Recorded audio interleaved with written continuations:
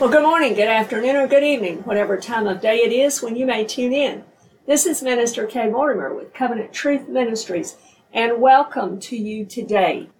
Today we are in Lesson 11 of our Beauty of Grace series as we continue looking at the awesome beauty of God's glorious and amazing grace. In the first lesson, we talked about the cause of grace was our debt of sin. The cost of grace was that Jesus' blood was the only ransom that could be paid to pay that debt of sin that we owed. The core of grace came from the heart of God, His deep love for us. The communication of grace is when the message is preached. God has seen fit to put the message of grace in His Word and in His people to deliver it. And so we preach the message of God's amazing grace. The call of grace, when it goes out, is the invitation to others to come and follow Jesus. The charge of grace, believe with saving faith, turn and follow Him, and answer His call. The conception of grace is when someone will believe in Jesus. They are born again of the Spirit of the living God and given eternal life by the Father of eternity. Their sins are washed away and their names are written in the Lamb's book of life, and they're made brand new. In the cohesion of grace, we saw how it happens immediately when someone believes in Jesus and is born again of God's Spirit. That same Holy Spirit is given to them as a seal and a guarantee of their inheritance to come, similar to earnest money in a purchase, promising the full reality and full payment and full redemption to come. Then we talked about the condition of grace, being that it has put us in a brand new relationship now as children of the Most High God, in covenant relationship under the new covenant. And then we saw the cry of grace. Now we can come to God because He is now in a relationship of being our Heavenly Father. And we can cry out to Him and call upon Him, Abba, Father. He is our Father now in this new relationship. In light of all these beauties and the new condition we have with our Father crying, Abba, Father, let's continue to move forward as we discuss today the corroboration of grace. The corroboration of grace. I looked up the word corroboration. I wanted to make sure I give you proper definition. And it says it means to give support to or attest to a theory, statement, or finding. It's to support with evidence or authority. It makes it more certain. It's to authenticate, to certify, or to add proof to. We've seen the new condition and the new relationship with its new cry of Abba, Father. But do we have authentication? Do we have certification? Do we have proof with supporting evidence?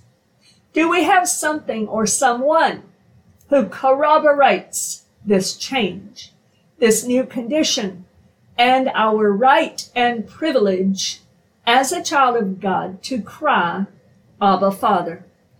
The answer is a resounding yes.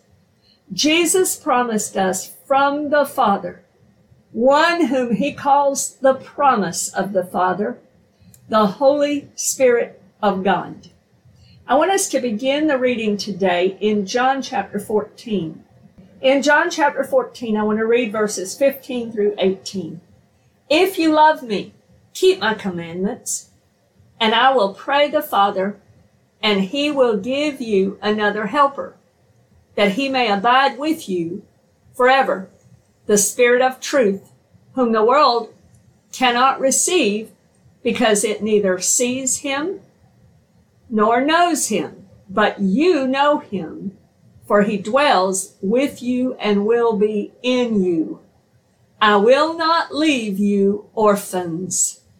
I will come to you. So in John 14, Jesus gives us some information about this promise of the Father, this guarantee, this promise that will give us this assurance, the Holy Spirit of God. He is the promise of the Father. He is the helper. That's what Jesus calls him here. He's promised here that the Father is going to send him to us. Jesus declared he is not going to leave us orphans. That word is orphanos in the Greek, and it means to be bereaved of parents, to be parentless. In other words, without the aid and guidance of a parent or a teacher, bereaved of a teacher. It's also used in James chapter 1, verse 27, where in that passage it is speaking of literal fatherless or orphan children. He is called the Parakletos, the comforter, the helper, the one that's called along to our side, the advocate or intercessor that helps us, one who is called or sent to assist another, one who pleads the cause of another. It's very interesting, and we need to be aware of this, and we need to realize that both Jesus, the Son of the living God, and the Holy Spirit, the third person of the Trinity, intercede for us constantly. This is proven to us in these scriptures.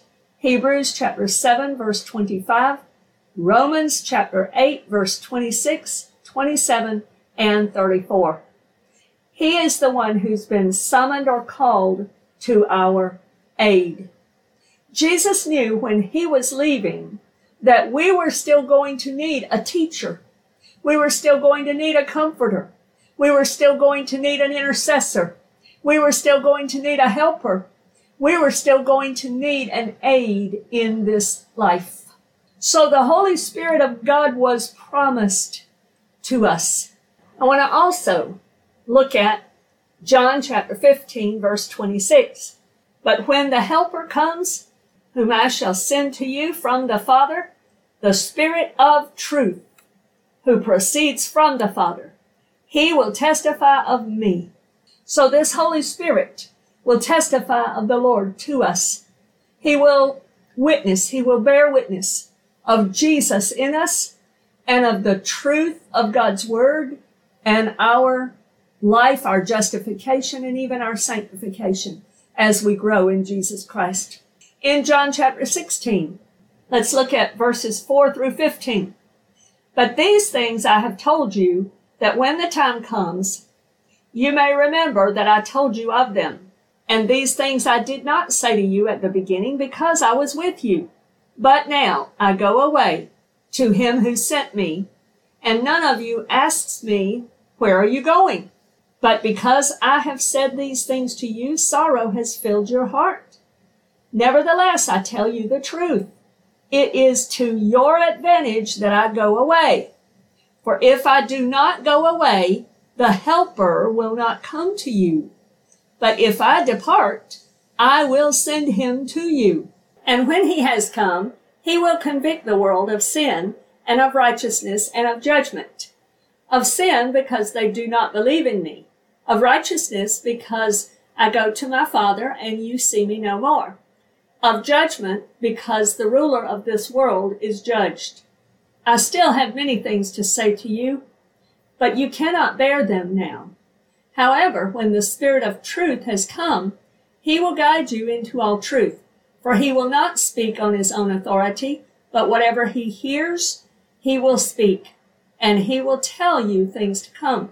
He will glorify me, for he will take of what is mine and declare it to you. All things that the Father has are mine. Therefore I said that he will take of mine and declare it to you. So here we are finding out more about this Holy Spirit, the promise of the Father that's granted to us, that he is the Spirit of truth. And everything he says and does is based in truth. He's been called and summoned to our aid. In Acts chapter 1, verse 4, it says this, And being assembled together with them, he commanded them not to depart from Jerusalem, but to wait for the promise of the Father, which he said, You have heard from me. And then he goes on and he starts talking about the coming of the Holy Spirit and being baptized with the Holy Spirit. Then in the very next chapter, in Acts chapter 2, we find out when the Holy Spirit was actually sent and came. When the day of Pentecost had fully come, they were all with one accord in one place. And suddenly there came a sound from heaven as of a rushing mighty wind, and it filled the whole house where they were sitting. Then there appeared to them divided tongues as of fire, and one sat upon each of them. And they were all filled with the Holy Spirit and began to speak with other tongues as the Spirit gave them utterance. So the Holy Spirit now has been sent according to Jesus. Jesus told them, wait right here. He's coming. And then Acts chapter 2, verses 1 through 4, he comes. He now abides with us and is in us as Jesus had promised. Paul verifies this in several places in the New Testament, but I want us to look right now at Romans chapter 8, and I want to read verses 14 through 16. For as many as are led by the Spirit of God, these are the sons of God. For you did not receive the spirit of bondage again to fear, but you received the spirit of adoption, by whom we cry out, Abba, Father. We looked at that some yesterday. The Spirit himself bears witness with our spirit that we are children of God. And if children, then heirs, heirs of God and joint heirs with Christ, if indeed we suffer with him, that we may also be glorified together. So the Holy Spirit has been sent to us. He will abide with us and in us. He is the Spirit of truth, testifying of Jesus, sent to be our aid and to help us in this life. And he bears witness. He brings the evidence, the certification, the corroboration. He bears witness. He testifies with us. He testifies with the Father, with the Word of God, and with the Son of the living God. He corroborates by evidence and confirms that we are children of God. The Holy Spirit is the evidence corroborating that we are the children of God. In Galatians chapter 4, I want to read verses 4 through 7. And when the fullness of the time had come, God sent forth his Son, born of a woman, born under the law, to redeem those who were under the law, that we might receive the adoption as sons. And because you are sons, God has sent forth the Spirit of his Son into your hearts, crying out, Abba, Father. Therefore, you are no longer a slave, but a son. And if a son, then an heir of God through Christ. So in other words, so Paul is affirming here that God sent forth the Spirit of his Son into our hearts, giving us the cry of grace, Abba, Father, proving it that it is true and we are children of God. And now because we are children, we are heirs of God through Jesus Christ. The Holy Spirit is the corroboration, and he is the evidence that we belong to the Lord Jesus Christ. In Romans chapter 8, verse 9, it says this, But you are not in the flesh, but in the Spirit, if indeed the Spirit of God dwells in you. Now, if anyone does not have the Spirit of Christ, he is not his. So, all in relationship with Jesus Christ will have his Holy Spirit as that corroborating evidence, proving that we belong to him and we are Christ's. The corroboration of grace settles the question and gives us assurance of salvation by giving us the corroborating evidence and proof through the Holy Spirit that we are saved and we belong to Jesus now. I want us to look next at 1 John. In 1 John chapter 3, I want to read verses 16 through 24. By this we know love, because he laid down his life for us, and we also ought to lay down our lives for the brethren. But whoever has this world's goods and sees his brother in need and shuts up his heart from him, how does the love of God abide in him? My little children, let us not love in word or in tongue, but in deed and in truth. And by this we know that we are of the truth and shall assure our hearts before him. For if our heart condemns us, God is greater than our heart and knows all things. Beloved, if our heart does not condemn us, we have confidence toward God. And whatever we ask, we receive from him because we keep his commandments and do those things that are pleasing in his sight. And this is his commandment, that we should believe on the name of his Son, Jesus Christ, and love one another as he gave us commandment. Now he who keeps his commandments abides in him, and he in him. And by this we know that he abides in us by the Spirit whom he has given us. So the assurance, the confidence, the persuasion, and the trust is proven by the Holy Spirit that God has given to us. He is the origin or the basis that proves and settles the issue with authority that we belong to the Lord Jesus Christ. In this same book, 1 John, let's go over to chapter 5, and I want to read verses 11 through 15 and then read verse 20 as we draw to a close. And this is the testimony, that God has given us eternal life, and this life is in his Son. He who has the Son has life. He who does not have the Son of God does not have life. These things I have written to you who believe in the name of the Son of God, that you may know that you have eternal life, and that you may continue to believe in the name of the Son of God. Now this is the confidence that we have in him, that if we ask anything according to his will, he hears us.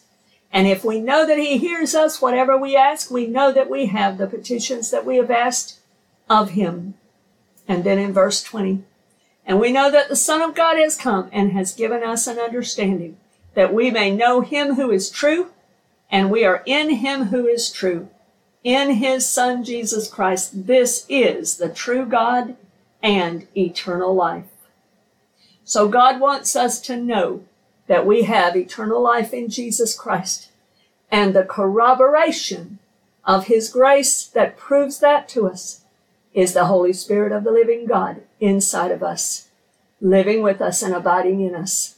When anyone is born of the Spirit of God, the Holy Spirit is the corroboration of that fact through God's grace, giving assurance of salvation by grace through faith in Jesus. Praise God for the corroboration of grace through his precious Holy Spirit and that witness. I pray that this has been a blessing to you, and Lord willing, you can join us again for future episodes of the beauty of grace. God bless you today in Jesus' name. Amen.